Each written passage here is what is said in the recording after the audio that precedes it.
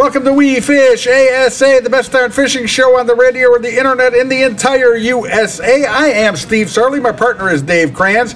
We Fish ASA is always pleased to offer you a conversation with the most interesting, the most informative, the most entertaining, as well as some of the biggest names in the world of fishing. We Fish ASA is brought to you by the proud industry members of the American Sport Fishing Association, in particular St. Croix, the best rods on earth. Calcutta, makers of a line of products that fit your fishing lifestyle and passion. And Daiwa. We've got your bass covered. That's Daiwa Reels. They are the best. We Fish ASA presents a new episode of our 1 hour podcast each and every week. It's available anywhere you get your podcasts. Don't forget, you can always catch us at our website, wefishasa.com. We Fish ASA is recorded and produced at 2 separate studios in Northern Illinois. We ship the audio down to our buddy Brad Neerman from Berserk Productions. He's down in Land O' Lakes, Florida, a fishing paradise. Thank you, Brad. We appreciate all of your hard work. On today's show, we welcome Dan Johnston from St. Croix, going to talk about ice safety. John Cruz, longtime Bassmaster Elite fisherman, and also the owner of Missile Baits. Gosh darn fine plastic baits Missile Baits are. He's going to be talking to Dave, talk about a number of things, the industry, what's going on. He's got some things to say about the past year's Bassmaster Classic. And then I'm going to visit with Brent Crow.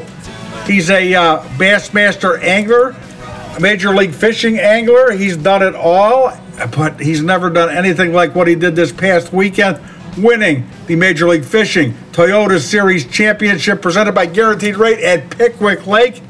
Come from behind victory. Excellent job. He cashed a check for $235,000. Can't wait to talk to Brent Crow. Hey there, Dave Kranz. How you doing? Come on, get in here with Dan Johnston. I want to hear what you guys have to say. Take it away. As Steve said, I am Dave Kranz. This is the We Fish ASA podcast, and this segment is brought to you by St. Croix, the best rods on earth. And we talked to Dan Johnston last week about introduction to ice fishing. We have him back this week to talk about ice fishing safety. Welcome back, Dan. Hey, Dave, thanks for having me. Oh, no problem. Boy, we had a good discussion last week about introductory to ice fishing, and I think we'll probably help some people that maybe are a little nervous about getting into it. But as you mentioned in the beginning of last week's segment, you said safety was first, and let's talk a little bit about that. And that's not for just beginners. That's for everybody out there. Some of the precautions we should take. Fishing on safe ice, having the equipment if somebody goes through, how we can help them or ourselves. A lot of things we can mention here, isn't there? Yeah, there is. And it is number one. It's first and foremost, I would say, in anything we do. If we're talking about bow hunting or bird shooting, wing shooting, or whatever, it's always safety first. And, with regard to ice fishing, safety really comes in a couple buckets. It comes in the safety of the ice itself, and then also things we can do to prepare ourselves to be safer once we get on safe ice. So what I mean by that, let's start with safe ice. I'd rather have, 3 to 4 inches of good ice than 12 inches of bad ice. And what do we mean by that?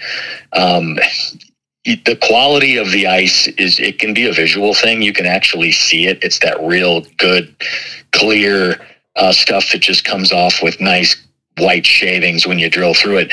Bad ice is very porous. It's almost looks honeycombed. It's sloppy, slushy. In other words, super early in the year, super late in the year, like in South Coves where the sun travels in the winter, hits that all day long. Sometimes North Coves will freeze. Well, almost all the time, North Coves will freeze better, with the exception of a spring or something like that. But we want to make sure that we identify and be on good, safe ice, number one. And then secondly, with regard to safety for ourselves, spikes on our boots are huge. I always take a rope with me, always, whether I'm alone or not.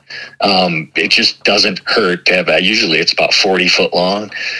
Same one I used to climb up in a tree stand. So it's very strong. Yeah. And you can look at, I always wear a float suit. I'm fortunate enough to have one. I know a lot of people that start ice fishing don't, but that's an amazing invention. And learning how to walk on ice too, I think, and this sounds basic. People are saying, why is he saying that? Well, you don't want to lift your feet real high and do these big steps and walk fast. Just be cognizant of the fact that you can be walking along ice, and if you hit a little spot of ice that has water on it, it completely changes the slipperiness, if that's a word, of that ice big time. And I've seen more people fall to get in that military march cadence. Next thing they know, they go from snow to rough ice to all of a sudden something that's like stepping on a banana peel. So just, I think being aware of things like that are really important. And most important is the safety of the ice, but also some of these things we mentioned to make ourselves safer once we get on safe ice. Yeah, and I think if you see somebody out there already that's fishing and it's questionable of how they got on or where they got on, you ask them, say, hey, where'd you get on? By this dock, by this spot, and certainly if there's snow out there and you see other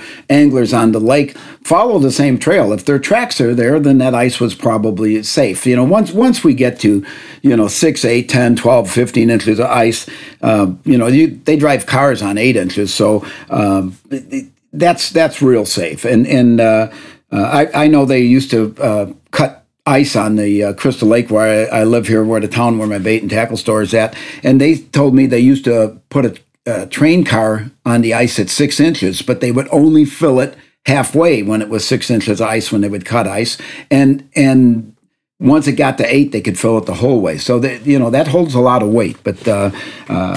Definitely safety first. You said creepers and you said a float suit. Now this is real easy too. That if you're not sure or you're going out on ice, you can pull the life jackets out for yourself or the kids out of your boat and just wear one of those. That's better than not having anything on. I like the rope idea. That's good. And then have you used or probably have them?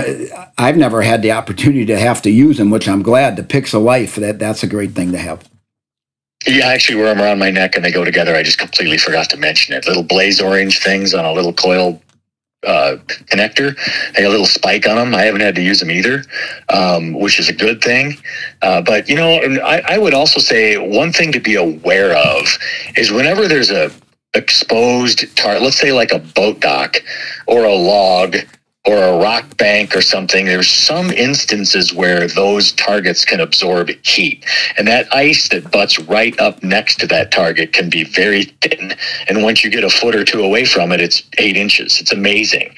So I think we ought to be aware of that. Like boat docks that have black floats under the docks are a notorious example of that. Because that black float absorbs heat. It's one of the reasons why they hold so many big crappies down Lake of the Ozarks in the late fall, for that reason. But, ice fishing down on a reservoir I live close to, I had a guy step off the dock and went through in his foot, and we were drilling in 6 inches, 10 foot away from there. So, just little things like that. But the last thing we want to do is scare people, because it's a very, very safe sport. It's like anything we do, it's an ounce of prevention, and understanding the environment that we're in can avoid 99% of the unfortunate situations that can arise. And if you have a lake, find out from the local people that live there, are there any springs on this lake, natural springs? Because I have a lake close to me where I live. There's been about 3 snowmobiles in 20 years that have gone through the ice, and Dave, it's been the exact same spot, and it's a spring. It's a great fishing spot in the fall, but it's a spring that comes into the lake, and that ice freezes thinner there. Yeah, and you got to be careful of that. One thing that I've had some of my guys do, they'll come in early, and I know there's only an inch of ice or an inch and a quarter, and too skinny to walk on, but they're coming in and they're getting ice fishing bait, and these guys are drilling holes on a dock, and they'll drill 3 or 4 or 5 holes on the dock, and they just hole hop from hole to hole, and many times they catch crappies and bluegills before anybody else is on the ice. They're ice fishing, but they're standing on a dock, and if you got to get your fix early, that's one way to do it, isn't it? It is. Actually, we've done that before. We've gone down right before it's frozen, where there's skim ice out in the middle of the lake, and it's still open, and sit on the dock and drop straight down. And it works really good too. But I can't overemphasize how fun it is. You talk about feeling the thump, or you get a 12-inch crappie on a rod that's 24 inches long. It's a whole different experience to have a crappie actually whoop you. It's so much fun. And then also to be able to we'll do an episode on electronics and strategies and things like that, because it's one of my favorite ways to fish. Most people are thinking out there, boy, it's crazy, it's so cold. It's really not if you get in a tent. And some of these tents, you can either borrow one, or at least the big thing is just to get the wind off you. And so in other words, put your back to it if you got a little bit of wind, and just hunker down over that, and your line's out of the wind, and it's an awesome way to fish. It is, and one of the safety tips that I have to give, because the most accidents I've ever heard is with people using their auger and not replacing the blade guard, and somebody grabs it or somebody falls on it, and they give some really bad cuts, and you're almost always going to need stitches if you get cut by the blade on an ice auger. So make sure they come with covers. They come with cover straps. If your strap breaks, they are available. Rebuy one, put it on there. Bungee it on there, whatever you have to do, but don't leave that uncovered sitting on the ice. And I think I definitely have heard more accidents from that than anything. I think we also could include on safety proper clothing and fishing out of a tent. The elements can be bad too. Yeah, they can. And again, if it's blowing 30 mile an hour and it's 15 degrees, we're not going to go ice fishing outside of a tent. I mean, obviously, there's times when you're in a tent. There's also some of the most amazing days have been up in the upper Mississippi River sitting on a bucket with 20 people around you. And it's one of those beautiful days where people are fishing in hoodies, and it's just awesome. So, of course, it goes without mention that, like anything we do, the elements are going to dictate what we wear and what kind of protection we have around us or whatever. But, as long as we adjust for that, it's very, very doable. I mean, one thing we don't want is our hole freezing up all the time, or our ice getting in our guides all the time either. So whenever it gets below freezing, or if it's around freezing or slightly above and windy, I'm in my little one-man tent. Because once you get the wind off you and the tent's black, it absorbs just a little bit of heat, and that line thaws and you get the wind off you, it's a completely different game. And you're going to catch a lot more too. Oh, yeah, just a windbreak is amazing to be sitting behind or in. And, sometimes people that have the one-man tents, they don't even put them all the way down. They just break the wind and have it up, halfway above their head there, and makes a world of difference. But, there's so many more things that we could definitely talk about. But, last week we talked about many of the introductory things, and at least today we have covered the basics of being safe, and probably the easiest way to learn this and be safe and everything all around is get out there and go with somebody that already does it. So check with your neighbors, see if they ice fish, or if they do, get out there the first time with them. Like anything, I think that would be a good advantage. But always good stuff, Dan. I look forward to the next time we get to talk. Yeah, same here, Dave. Always appreciate having a chance to be on. Excellent. That was Dan Johnston, brought to you by St. Croix, the best rods on earth. I am Dave Kranz. Steve Sarley is remote, and the We Fish ASA podcast will be right back.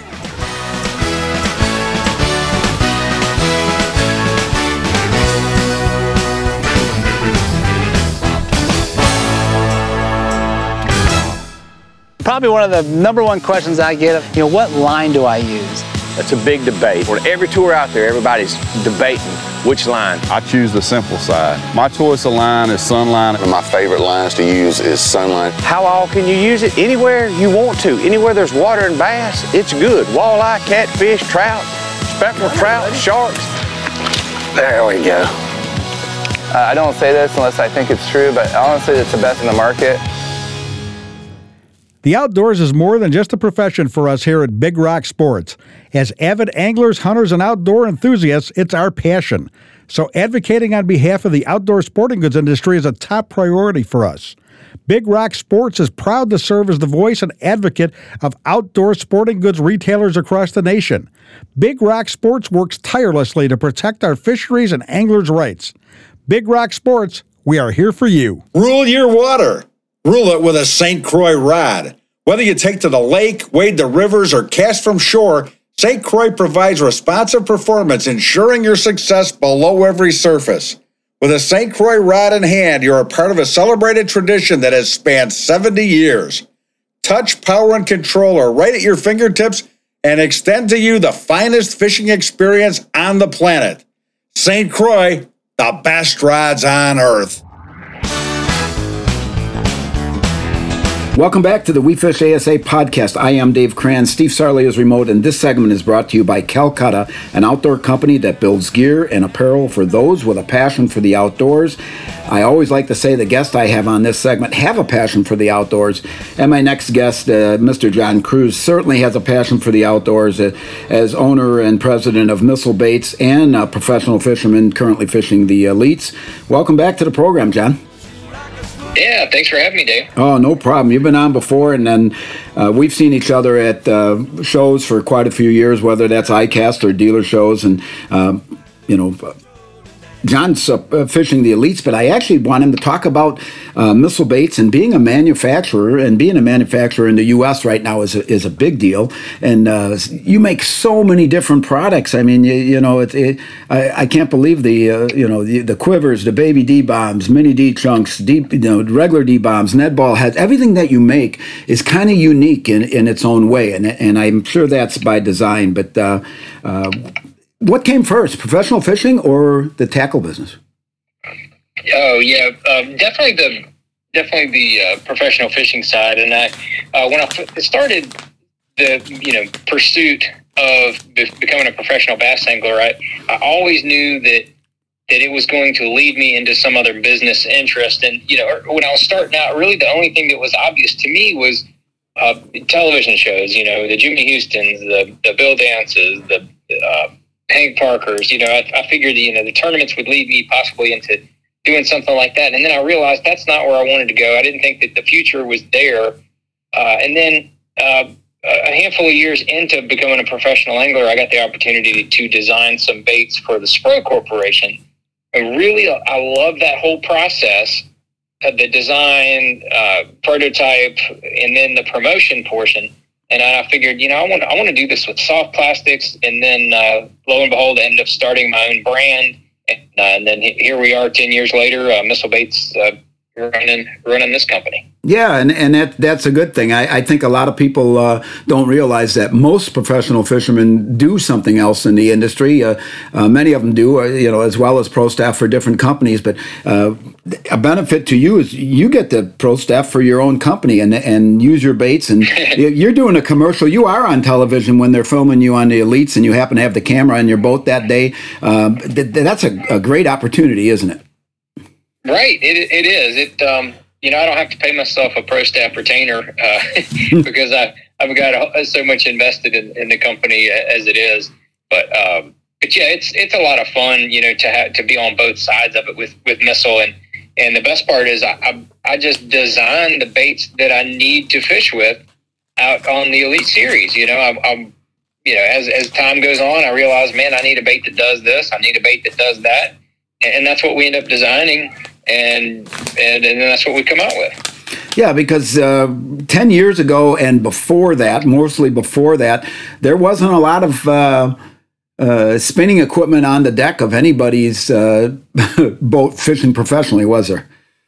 Yeah, it's definitely become more prevalent. Even probably 5+ years ago, I remember talking with Kevin Van Dam about this exact thing that we're talking about, and how bass fishing has changed, and it started to change about 10 years ago or so, and definitely over the last 10 years, it's really kind of evolved to where if you want to be a professional angler and you want to be able to cash checks and you want to be able to catch fish on a bunch of different bodies of water, you need to be adept at finesse techniques, without a doubt. I don't care what lake I don't care if you're talking about Lake Fork. I mean, you need to be adept at some finesse techniques to be able to make it all happen.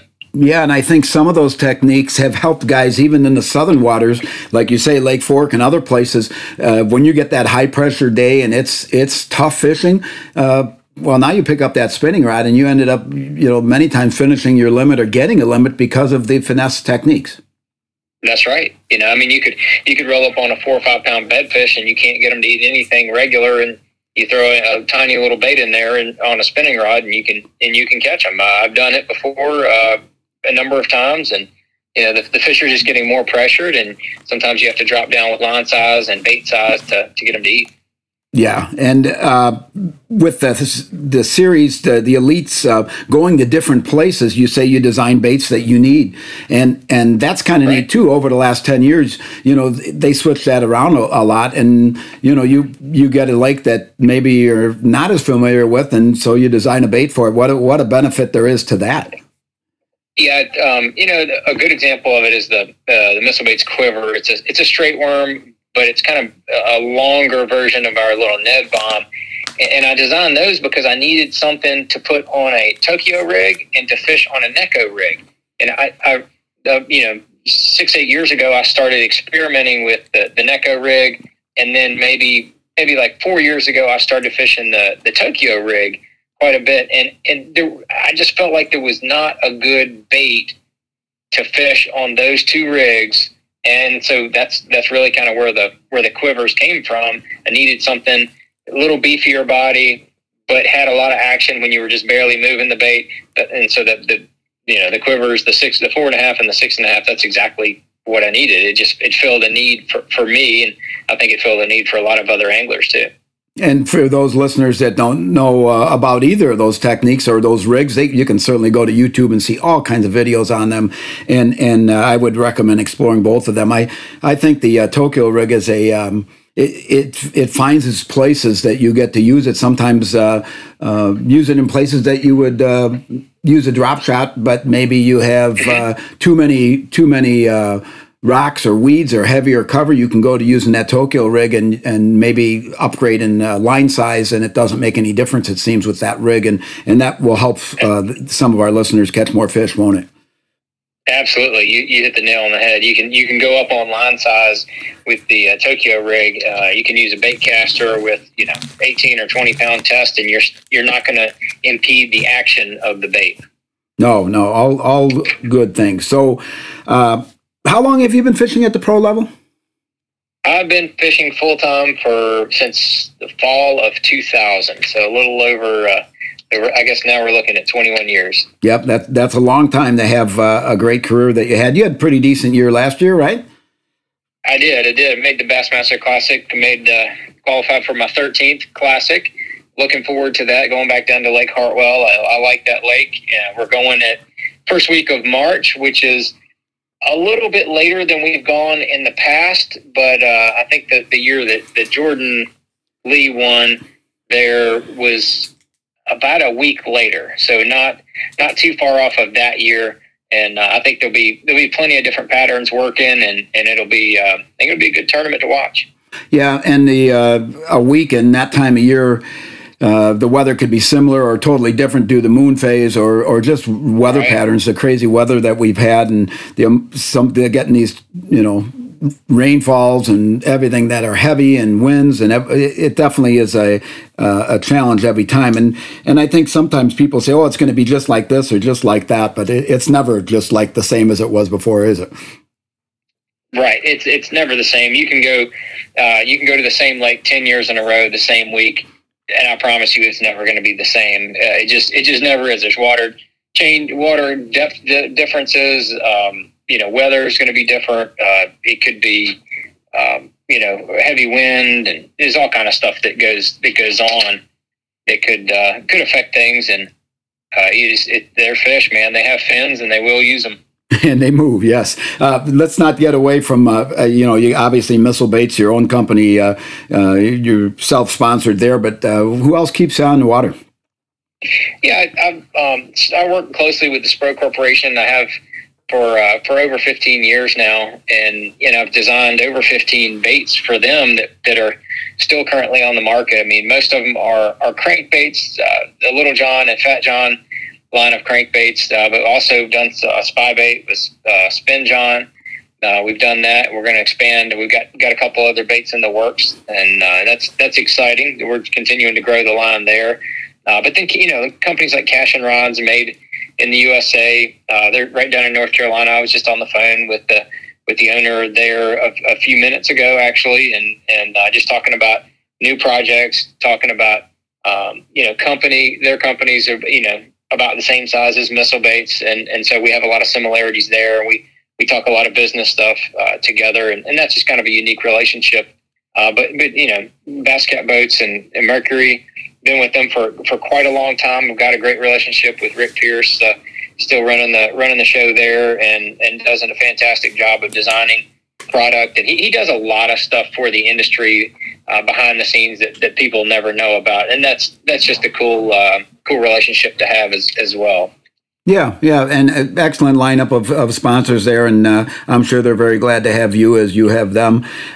Any on the Elite Series this coming year, are there any places you're pretty excited about that you guys are going to?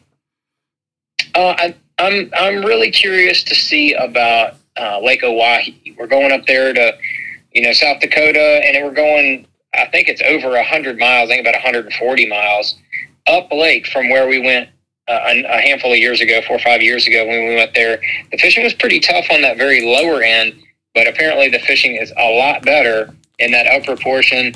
The guys, I talked to 4 or 5 guys that went up there and pre-fished this summer before, while they still had time, and they said it was really, really good fishing, and that one's definitely one I'm looking forward to. But that daggone Thousand Islands, it has handed me my butt the last 3 times I've been there, and that's probably the one I've got circled on my calendar to make sure that I have a really, really strong event. I want to make day 3 minimal, and a good redemption for me would be to get a top 10 there. Yeah, that's a good goal to have, and that is a phenomenal fishery, and year after year after year it produces, and it depends where you go out of there, too. If you're going out of Clayton or if you're going out of Messina or Waddington, that's a long run to get to some of the places, depending on when you're there. But sure. But there is so much water there, but I think all of it has big smallmouth in it. You just got to get the right 5 every day and do what you can. But anything, I've got just about a minute here, but anything exciting coming up in the missile bait lines that the listeners should be looking for down the road? Well, we got a couple projects in the works. I'm working feverishly to try to get one of the 2 of those ready for the Classic, and then we also have another project, if you will, to release at the Classic. So I'm trying to get as much stuff to really kind of blast out there at the Bassmaster Classic in March, and then between then and the ICAST show, I would expect to have a couple really cool, interesting baits that are going to be released, and I think people, if you like catching a bass, you're going to be excited about these projects we've got coming. So just stay tuned and be sure to follow Missile Baits and my John Cruz, all my social media. We do the Facebook, Twitter, YouTube, and also Instagram. Excellent. Looking forward to interviewing you after the Classic, and hopefully that'll be because you're the winner. And I thanks for being on the podcast again. I appreciate it. Oh yeah, man! I can't wait. I'm looking forward to it. Might try a little different tactics this year than I've tried at Hartwell in the past, and we'll see if that pays off. Excellent. He is John Cruz from Missile Baits and the quality fisherman from the Elite Circuit, and look for him on the Bassmaster Classic. I am Dave Kranz. Steve Sarley is remote. The segment here is brought to you by Calcutta, an outdoor company that builds gear and apparel for those with a passion for the outdoors. We will be right back.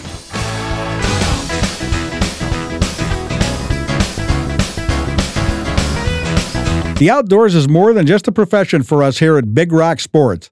As avid anglers, hunters, and outdoor enthusiasts, it's our passion.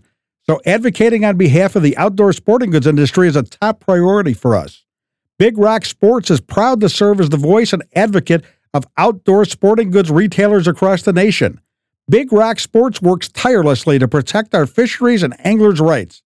Big Rock Sports, we are here for you. Calcutta, we're an outdoor coastal trading company that builds gear and apparel for those with a passion for the outdoors. Born in the back of a Florida bait and tackle shop, Calcutta was created with a rebellious spirit and a goal to offer hardworking outdoor products at a reasonable price. Calcutta builds the products that fit your lifestyle. We're on a mission to help you reclaim your free time and to declare mutiny on the mundane. Depend on Calcutta Gear and Apparel. Bass anglers have heard it all when it comes to manufacturers having the best casting reel. Well, Daiwa can back it up with the Tatula SV. The Tatula SV has 3 key features that make it the most versatile casting reel on the market today. The SV spool is a lightweight aluminum spool allowing for long control light lure casting. Mag 4Z gives you the option to set a precise casting range no matter what lure or wind situation. The Daiwa T-Wing system reduces line angle and friction when casting. Distance, control, and finesse like no other reel on the market. Tatula, the ultimate finesse long cast system designed by Daiwa. Welcome back to We Fish ASA. I am Steve Sarley. My partner Dave Kranz is remote. We Fish ASA is brought to you by the proud industry members of the American Sport Fishing Association. Please help to ensure the future of fishing by visiting keepamericafishing.org. And if you're an industry professional, please consider joining the American Sport Fishing Association by visiting asafishing.org. With us now is a guy who is just coming off of an incredible win. He is the champion of the Toyota Series of Major League Fishing. Toyota Series is presented by Guaranteed Rate, and the event was held at Pickwick Lake, a lake that our guest has some familiarity with. Please welcome Alabama Pro Fisherman and Toyota Series champion, Mr. Brent Crow. Welcome, Brent. How are you? I'm doing great. Thanks for having me. You're quite welcome, and I love the story of this tournament and what you did. It says so much. First of all, I'm sure everybody's talking to you about this. Your phone is ringing off the hook about everything, but I gotta think a lot of people are saying, "Hey, Brent, you just won $235,000. Can you float me a little till payday?" Yeah, I've had a lot of friends come out of the woodwork in the last few days, but they're all just teasing, of course. Oh. But, I mean, it's been overwhelming, all the calls and texts and messages that I've gotten. I mean, at one point Saturday night, I looked at my phone. I had 166 unread text messages, and they were coming in faster than I could reply. So, but, I mean, it makes you feel good. I mean, you know, even better when all your buddies and people you hadn't heard from in a while. And even I had a couple people that won the Bassmaster Classic texting me, and I'm like, wow, you know, that's pretty cool. Heck, it's absolutely wonderful. It's amazing. And I'll tell you what, you know, we talk a lot about winning and money. And I remember Scott Suggs, the only guy to ever win $1 million in a tournament. The one year they had a $1 million tournament, he won that. But there's all kind of, you know, $100,000 prizes. And I don't think that people realize you can win $235,000 getting yourself into the Toyota Series. That is really impressive money when you think about what you're up against at a Toyota Series, isn't it? Oh, it is. And I mean, you know, only the Red Crest and Bassmaster Classic pays more. And if you think about how many, and this is only the second year the Toyota Championship has paid this much. So there's only like 50 people in the world that have won this much money in a bass fishing tournament. I mean, that's pretty elite company, and I'm probably the worst fisherman of all of them. But it's pretty cool to know that and to have that opportunity. I mean, I paid 3 entry fees in the North Division this year, about $5,000, and then got a chance to win 200. I think I wound up at 247.5 with contingencies and all that. So, I mean, you know, you don't get. Obviously, there's not that many opportunities to do this, so to win it and all is really special. And I mean, the money's great and all that, but I mean, just, you know, winning the championship is just about as special as the money to me. Oh, for sure. It is absolutely fantastic. And I really don't want to beat the money thing to death, but I did notice, looking you up on the internet, you are a realtor by trade? I am actually a full-time fishing guide, part-time realtor, and build houses part-time. I've got more licenses than most people ever thought about, but you know, my first priority is guiding. I guide about 180 days a year, and you know, the guiding is great. Guiding is the reason that I won the championship. Honestly, I mean, being on the water every day, learning stuff. I mean, you know, when you're out there every day, you've got to put your people on fish, and you got to adjust, and you know, you can't go if conditions aren't right. I mean, you can't say, well, we're not going to go today. I mean, those, you know, I've got people that come from all over the country, and they expect to catch fish, and I got to do what I can. And most of the time it works out. Sometimes it's not that great, but it makes you a better fisherman. And it's not necessarily, I don't get to go and look for tournament fish every day, but just on tough tournaments like this one, where it was a struggle the first 2 days, stuff that I found guiding and stuff that I learned guiding got me to the final day. I didn't. All right, fair enough. And the reason I asked about the real estate was I just wanted to know if you ever made $235,000 in 3 days of selling real estate like you did fishing this past weekend.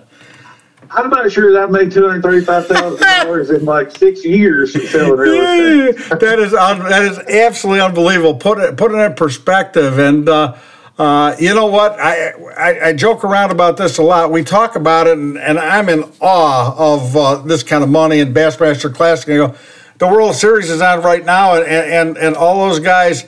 This is like the minimum, less than the minimum for a rookie to make for a season. And I go, man, oh man, put it in perspective. These guys work really damn hard to make the kind of money that they do. You can't take anything away from them. These professional fishermen, they're worth every cent that they earn. Yeah, there's no doubt about it. I mean, the worst PGA golfer makes more than the best fisherman does on the pro circuit. So, it is what it is. I mean, I don't think most people that get into pro fishing do it to get rich. They just want to make a living fishing because they love it. And that's kind of the way I am. I mean, I make a living fishing, and I know I'm not. That's why I have 2 part-time jobs, because I can't.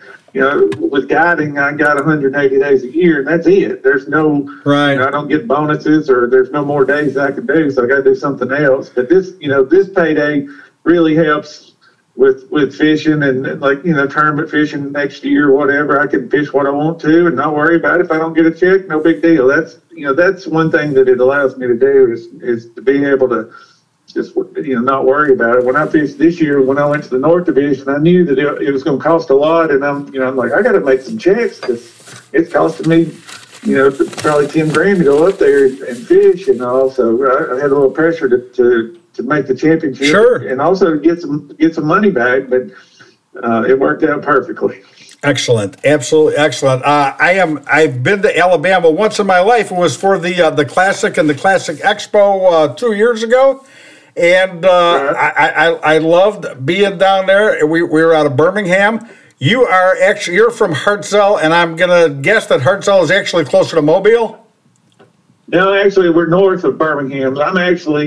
I'm in a triangle. If you drew a triangle from Pickwick to Guntersville to Smith Lake, I'm right in the middle, and those are the 3 lakes that I got on the most, mostly Pickwick and Smith. And I mean, I'm blessed to be where I'm at. I can catch a 5-pound spot today, a 5-pound smallmouth tomorrow, and an 8-pound largemouth the next day.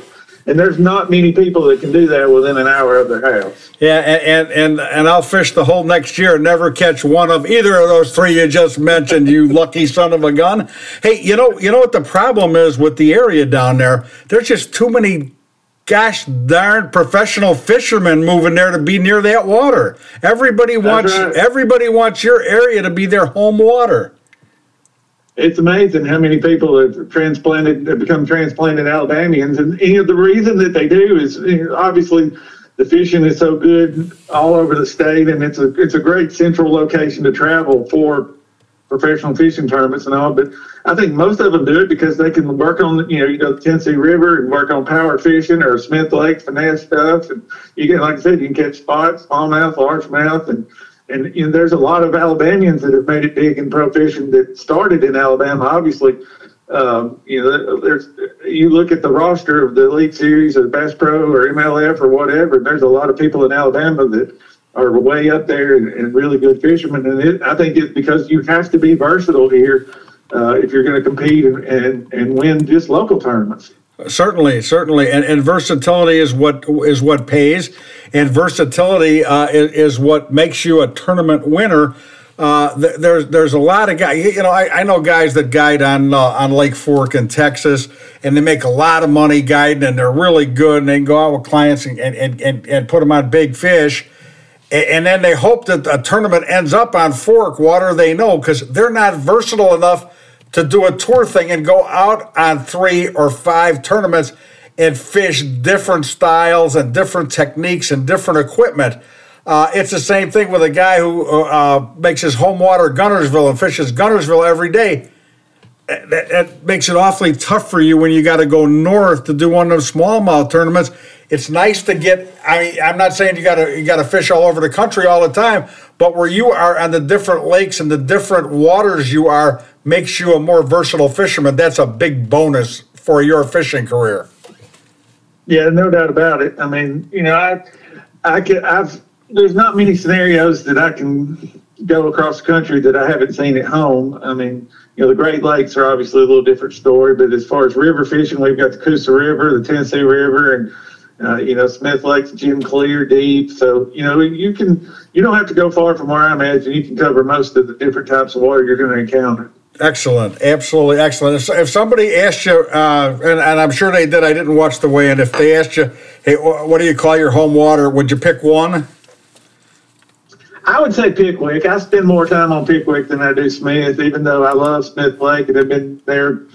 I've been fishing it basically my entire life, and probably a little bit longer than I have Pickwick. But I love catching smallmouth, and it is a world-class smallmouth fishery. And I mean, it's their days. Saturday was one of them. They're just incredible. And in the summertime, it's a great ledge lake for largemouth. I mean, my biggest fish ever came from Pickwick was 9.15 on like July the 5th in the summertime. And I've had days catching smallmouth that have been out of this world. So I would go with Pickwick for sure. Is my favorite. What's your biggest smallmouth? My biggest one is 6.5, and the biggest, I lost one. I caught a 6.26 one day in a tournament and lost one that would have eaten it. I mean, it was like an 8-pounder right above. Only time I've ever seen one that big, and he come off, and it was, like I said, I knew it was big because I had one that was 6.26 in the boat. But I had a day guiding our best 5 smallmouth. Me and one client weighed 29.6. I had 3 6-pounders in the same day. That was the best day ever. Oh man, 6.5 pounds of trophy. Any state that has smallmouth, 6.5 pounds of trophy, without a doubt. We start talking bigger than that, it starts like we're talking something out of science fiction, for Pete's sake. Right. And I'm thinking 9.15 on a largemouth. How tempted were you to maybe shove a minnow in its mouth when it was up on that scale? Yeah, I thought about it. I'm like, no, I'll just keep it honest. But then again, after I had just gotten some scales, and I think my scale's way light, so it's probably over 10. But officially, when I weighed it, it said 9.15, so I just stuck with it. You know what? The best fishermen don't fudge those numbers at all. If you went out and you caught 12 in a day, you caught 12. It wasn't 20. If you caught a 9.15, it's a 9.15. It's not a 10. I respect that, and I think that's the way it ought to be. I want to take a real quick break. I'll let our sponsors have a word. When we come back, I want to dissect your season, dissect the Toyota Championship on Pickwick Lake, and talk to you about your sponsors, your guide business. We are We Fish ASA. I am Steve Sarley. I am here with Brent Crow, Toyota Championship winner. We will be back in just a minute.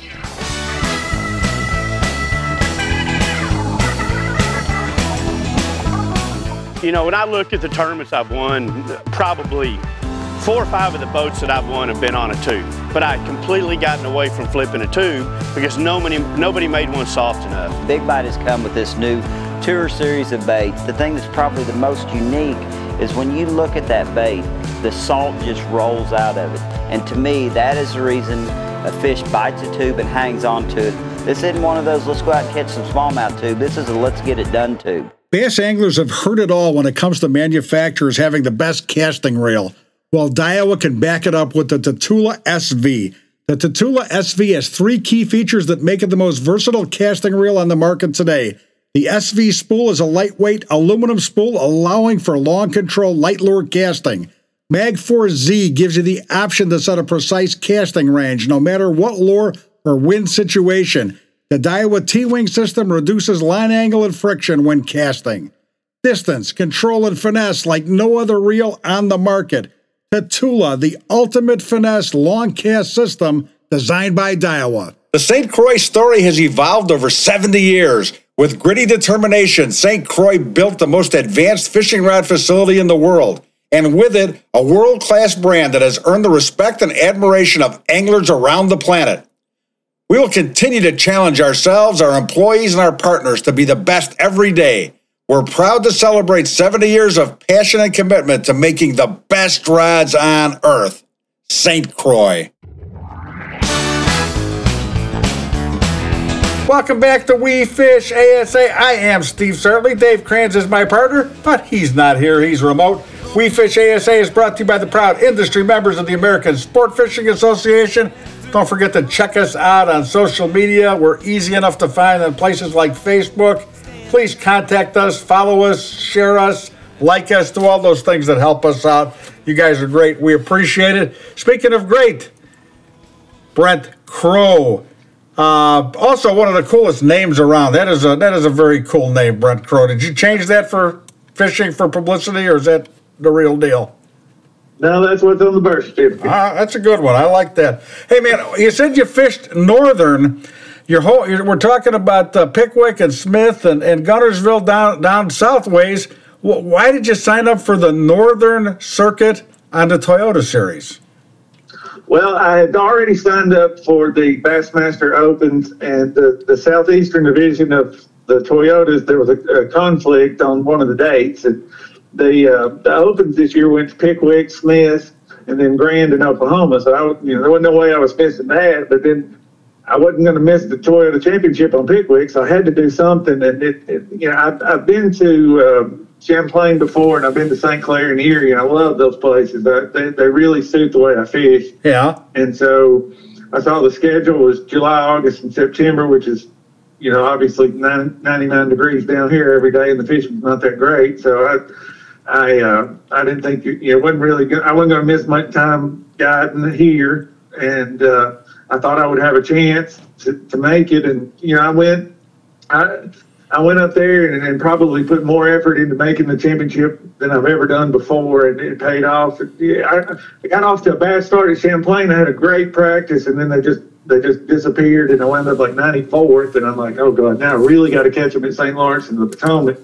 And then at the St. Lawrence, I finished 6th, and I went into the Potomac, I think, in 27th place, and, got to catch them to make it. And the first day I lose a 5-pounder and a couple other keepers and only weighed in 3 for 8 pounds. And so the second day of the Potomac was the key day, and I wound up and caught 15 pounds and wound up 18th and made it to the championship. But I loved it in New York this summer. I mean, as much as I love Pickwick, St. Lawrence is even better. It is truly smallmouth heaven, and I'm going back next year and do the same thing. The fishing there is just unbelievable. The scenery is great. The people are great up there, and I think the thing I do best is fish with my electronics. Garmin is one of my sponsors, and I've been running LiveScope and Panoptics for about 6 years. And it's truly made me a better fisherman, and that's what I like to do. And the St. Lawrence just set up perfectly to do that. And that was one of the reasons that I was able to finish 6th. The other reason was because I learned so much fishing current at Pickwick and the St. Lawrence. Every fish I caught, obviously there's a tremendous amount of current there, but it was stuff that I do on Pickwick, just deeper. I don't think they're ever going to pass by the St. Lawrence again. So many people talk about that like they're talking about being in church. And you look at who enters. There's guys that enter that as a one shot because they want to fish it. And we're talking about some of the biggest names in Major League Fishing and Bassmaster. If that's an open weekend on the schedule, those guys will get in the car and make that long run up there because they want to fish for those fish. And absolutely. I call it smallmouth heaven. Yeah, they don't look at it as, hey, this is going to be easy check, because that might be the toughest event of the year, and it's getting harder all the time. Yeah, I knew I wasn't going to win after the second day with the Johnstons and Justin Atkins going to Lake Ontario, and I wasn't quite going to Ontario, so I knew I was fishing for 4th place. But, I had a blast there. Like I said, I wound up 6th, and it was just the experience and everything was just tremendous. And I don't know if I'll try to go to Ontario next year and try to win or not, but I was truly amazed at what they were able to do on Ontario and making that long run from Messina and catching that every day in like 4 hours, just unbelievable. Tell us about this past week, the Toyota Series Championship presented by Guaranteed Rate at Pickwick Lake. 3-day event. You started slow. Not incredibly slow, but for a frame of reference, you started slow, you sped up, and then you put the throttle down on the last day and nailed it. Tell us how this thing transpired for 3 days. Well, when I saw the schedule and saw that the championship was in late October, I had to get in the tournament because I figured out a deal a few years ago to catch fish in the fall. Not just catch fish, but big weights of fish in the fall. And I hadn't had any opportunity to do it in a tournament, but I knew if the conditions were right that I could catch a lot of big smallmouth. I told all my buddies, like, if I can make that championship and they don't run much water, I'm going to win. And I told them that 6 months ago before I even fished the trail. I'm like, I've got to make the championship. Because if I do, I'm going to win. And so the whole deal is the amount of current. It's no secret below Wilson Dam is where you catch smallmouth in the spring and the fall, and there's a lot of people that can do it, and there's all kind of stuff on the internet about it. You throw a swim bait in the current and whatever, and so I got a little deal that works when they don't run much water, catch them on top water, but it has to be the current cannot be what it was all week of practice and the first 2 days of the tournament. Didn't get a chance to do it at all. There was only about 5 or 6 people that fished at the dam in the tournament because the fishing was so bad. The fish were up there, they just wouldn't bite for whatever reason. And I know that everybody in the tournament practiced up there. Yeah. But nobody was able to get it going on. And like I said, even me, the first day at the dam, I didn't catch a fish. The second day I caught one and lost a 3.5 pounder. That was the only 2 bites I had in 2 days. But I knew that on Friday night, I looked at the TVA website, the generation schedule, and it said the average for the day was going to be 44,000, which was down from about 55,000 the previous 2 days and the whole week. And I told one of my buddies, like, if they're only going to average 44,000, there's a chance that they're not going to run to about 30,000 the first hour or two. And if that happens, I'm going to catch them. And so it was an hour drive, or 45 minutes, 50 minutes from takeoff to the dam. I got there, the first thing I do, pull out the phone, check the app, it's 35,000. And for the next hour, I caught one or lost one. It seemed like every cast. It was the most chaotic hour I've ever had in fishing. I wound up, I had my fish, I think I caught and landed probably 10 or 12 keepers, and I wound up, the smallest one that I weighed in was 380, and the biggest one was 580. And it all happened in an hour, and I probably lost 5 that weigh 20 pounds in that hour as well. And if I catch everything that bites, I would have had over 25 pounds, but I didn't need, thank goodness I didn't need but what I had. And after this, what happened was when I got there, they were running 35,000 CFS or cubic feet per second. And then at 8 o'clock, they turned it up to 41,000. At 9 o'clock, it was 52,000. And a little bit after 9 o'clock, my bite was over. But thank goodness I had enough before the current got up. And once the current increased, then it was completely dead up there again, just like it had been all week. And what the funny part, so that was the only day this fall that I would have had that opportunity. They've run too much water every other day this fall. And then that was on Saturday. Well, yesterday and today, I would not have caught them because they ran too much water at daylight both days. So that was the 1 hour that I could have caught those fish, and thank goodness it came on Saturday, day 3. That is a great explanation, and you did really well explaining that. What were you using to get these fish in the boat? Rod, reel, line, and what were the baits that were working for you? I caught all of them on the same bait, which I threw on it's a new Abu Garcia Jordan Lee Signature Series jerkbait rod, which I use for topwater. It's a 6'8" medium, ALX reel, 15-pound trilene mono, and a bomber long A, which is obviously used to be an old jerkbait, but we throw it like a wake bait. And it's a pretty common technique throwing a wake bait, but there are times when it is by far the best bait you can throw, and it was what they wanted on Saturday morning, and that's what every fish came off of. That is absolutely wonderful. Hey, yeah, you said you guide 180 days a year. When you're taking people out fishing, are there setups? Are there equipment? Is there equipment?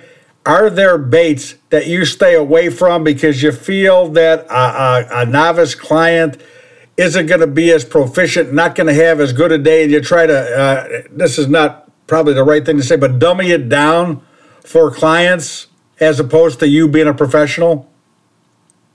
Yeah, I mean, I get all skill levels. I get people that can only throw spinning rods, and, I've had people, we do corporate trips sometimes, people have never caught a bass. So, you have to, you can't sometimes do the best thing for that day to catch fish. You have to do the best thing your clients are able to do. And, one thing about a wake bait is I can put it on a spinning rod and you can throw it out there and reel it slow. I mean, it's pretty easy to do. And, that's one of my go-to client guiding baits as well. But, yeah, that's what I think some people think, well, you're guiding, you're just practicing for tournaments every day, and that's not the case at all. I mean, right. Put people on fish, and like I said, sometimes, if the best bait, if I need to be throwing a 1 ounce football jig and I got somebody that can only throw a spinning rod, then that ain't gonna work. So we got to make adjustments and do what they can do to be able to catch fish. Talk about the three lakes, Guntersville, Pickwick, Smith, all close to each other. Is there similarity in the way you fish them? Like, let's say today, or let's say June 1st, you're on Guntersville and you trailer the boat, you head over to Pickwick. You going to pick up the rod you had just been using on Guntersville with the bait on it and try it there? Or you say, this bait's just not going to be right here. I'm not even going to attempt it. I know to fish different. Guntersville and Pickwick can be similar, but at Smith Lake, usually it's totally different. So if I'm going from one Pickwick or Guntersville to Smith, and you have to retie everything every night. And then even in the springtime, when you go from Guntersville to Pickwick, it's a lot of different stuff. And the only time it's really similar is in the summer. The ledge baits are pretty much the same. But, I throw a topwater on all three lakes a lot. I throw a Berkeley King Walker a lot on all three. And, you can throw a chatterbait on Pickwick and Smith and Guntersville, but not Smith. And then I throw a shaky head a lot on Smith, but usually not on Guntersville. So there's a lot of variety between the three lakes. Excellent. Great answers. Couldn't make you hesitate on anything. You had it all right there, and that's a great reason why you won this magnificent tournament down at the Toyota Series Championship presented by Guaranteed Rate at Pickwick Lake. $235,000 top prize. Man, I am impressed. I know everybody listening is. We think you're great. You did a great interview, and we wish you the best of luck next season. Know you're going to be out there doing it again. I hope you can perform as well. And if I hear anybody that's wanting to buy a house down in Alabama, I'll send them your way too. Hey, I appreciate it. I appreciate everything. Appreciate you having me on. It's been a whirlwind 3 days, and so far there's no sign of it ending. And I tell you what, I've enjoyed every minute of it. Brent Crow, you're the goods. Congratulations. We'll talk to you again soon. Thank you. That wraps up this week's edition of the We Fish ASA podcast, the best darn fishing show on the radio or the internet in the entire USA. I'd like to thank today's guests, Dan Johnston from St. Croix, John Cruz, Missile Baits and Bassmaster Elite, and Brent Crow, winner of $235,000 in the Toyota Series Championship at Pickwick Lake.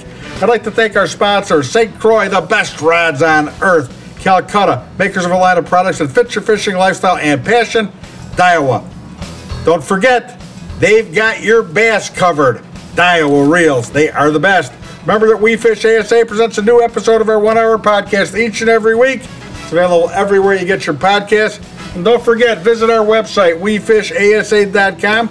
We take all of your letters and emails there. So please talk to us. We love to hear from you. wefishasa.com. I'm Steve Sarley. My partner is Dave Kranz. We'll see you next week. Now, let's go fishing.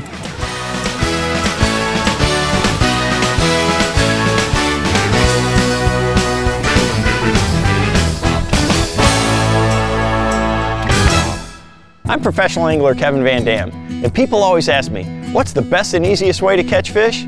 Well, that's simple. Keep our waterways clean and free of litter. You know, tossing your worn out lures in the lake is not a winning move. Pitch them in the trash. Do your part and join me. Visit keepamericafishing.org and pledge to pitch it.